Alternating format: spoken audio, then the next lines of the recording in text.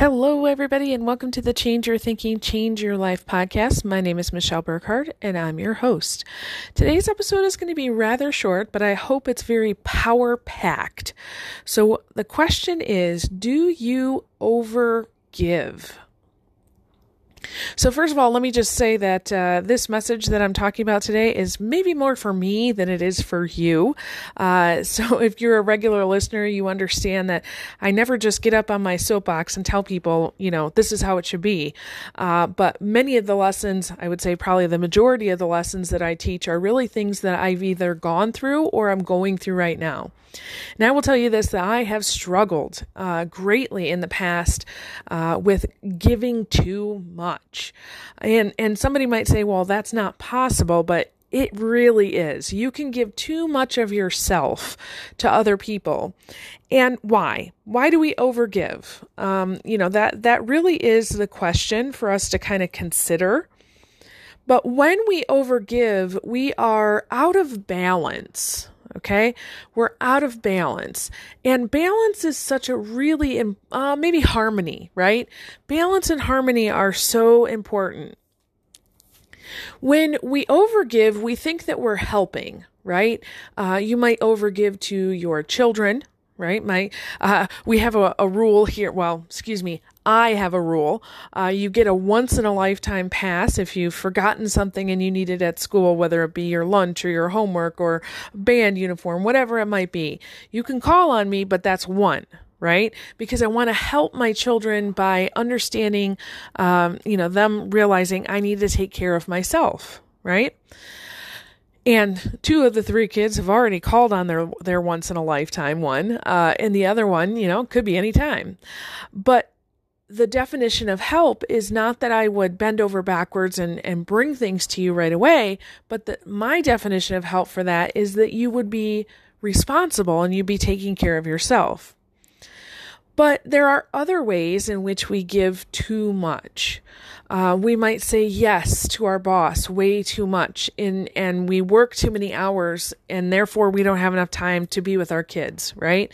You could say yes too much to a significant other, or your boyfriend or your lover or whatever you want to call it, where you're not maybe taking care of yourself, but you're taking more care of that person. There are a million ways that you can overgive. I have a dear friend. He is coming to me for some financial help. And one of the things that we've realized is that he absolutely loves to give to different charities and organizations that are helping people. And that's not a bad thing. However, he's not paying his own bills. Right? And so he's overgiving. He's got to pay his own bills first and then give of the excess. Okay. So when we overgive, we think we're helping, but we're really not, because we're out of balance. If we're not taking care of ourselves, like my friend, he's like, I have to ask, a friend for a loan because I've given too much money. Okay. Now you're out of balance. Okay. Those of us who are overgivers, we understand this. We feel that feeling of being out of balance.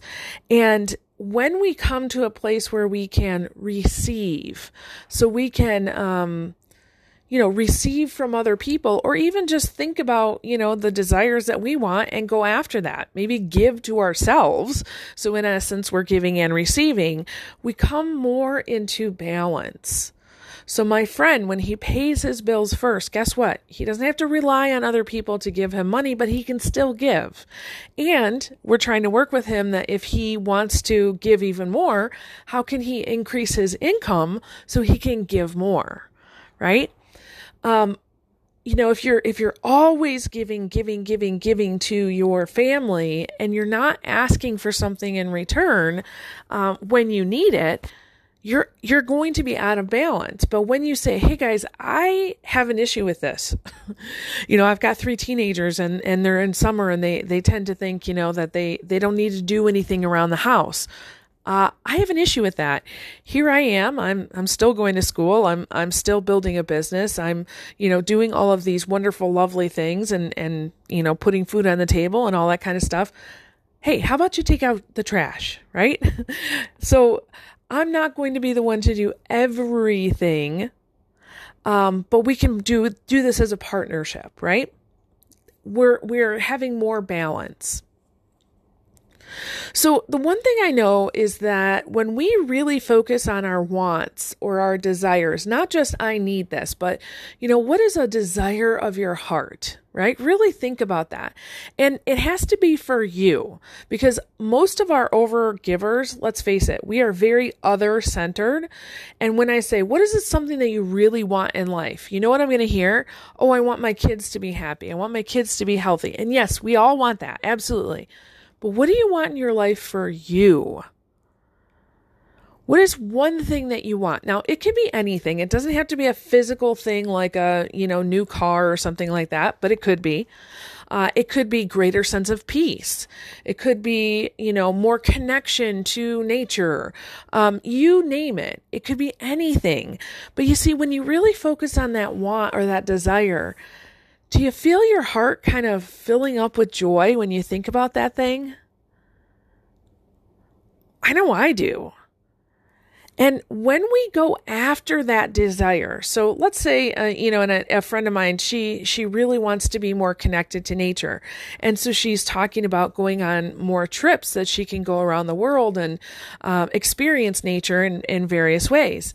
So when she talks about going on these trips, she lights up. Right? She has joy in her heart.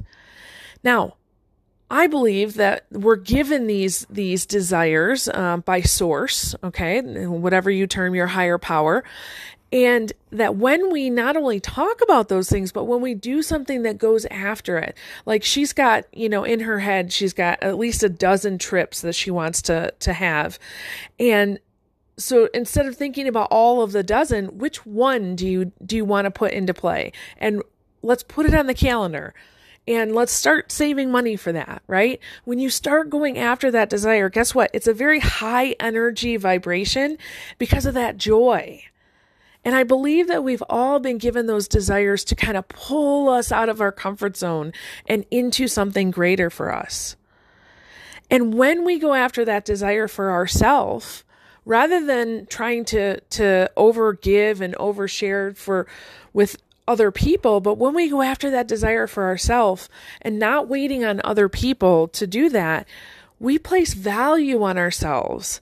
We value ourselves more when we're going after our own desires than when we're, overgiving to other people. That whole sacrifice, martyr, victim mentality. I used to live in that, like, all day, every day for years and years and years. And I got to tell you, the being on the other side of that and realizing, okay, nobody's going to die my death for me and nobody's going to live my life for me. And yes, I want to serve. I want to help. I want to, and I've designed my life that I can do that. However, I know I've got to put myself first.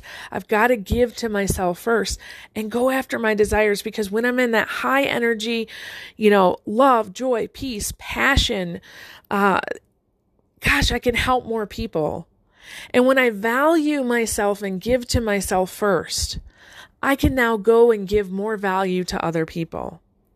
And guess what? When you do that, other people are going to start to value you more. Because here's the thing, when you start to overgive, people take you for granted.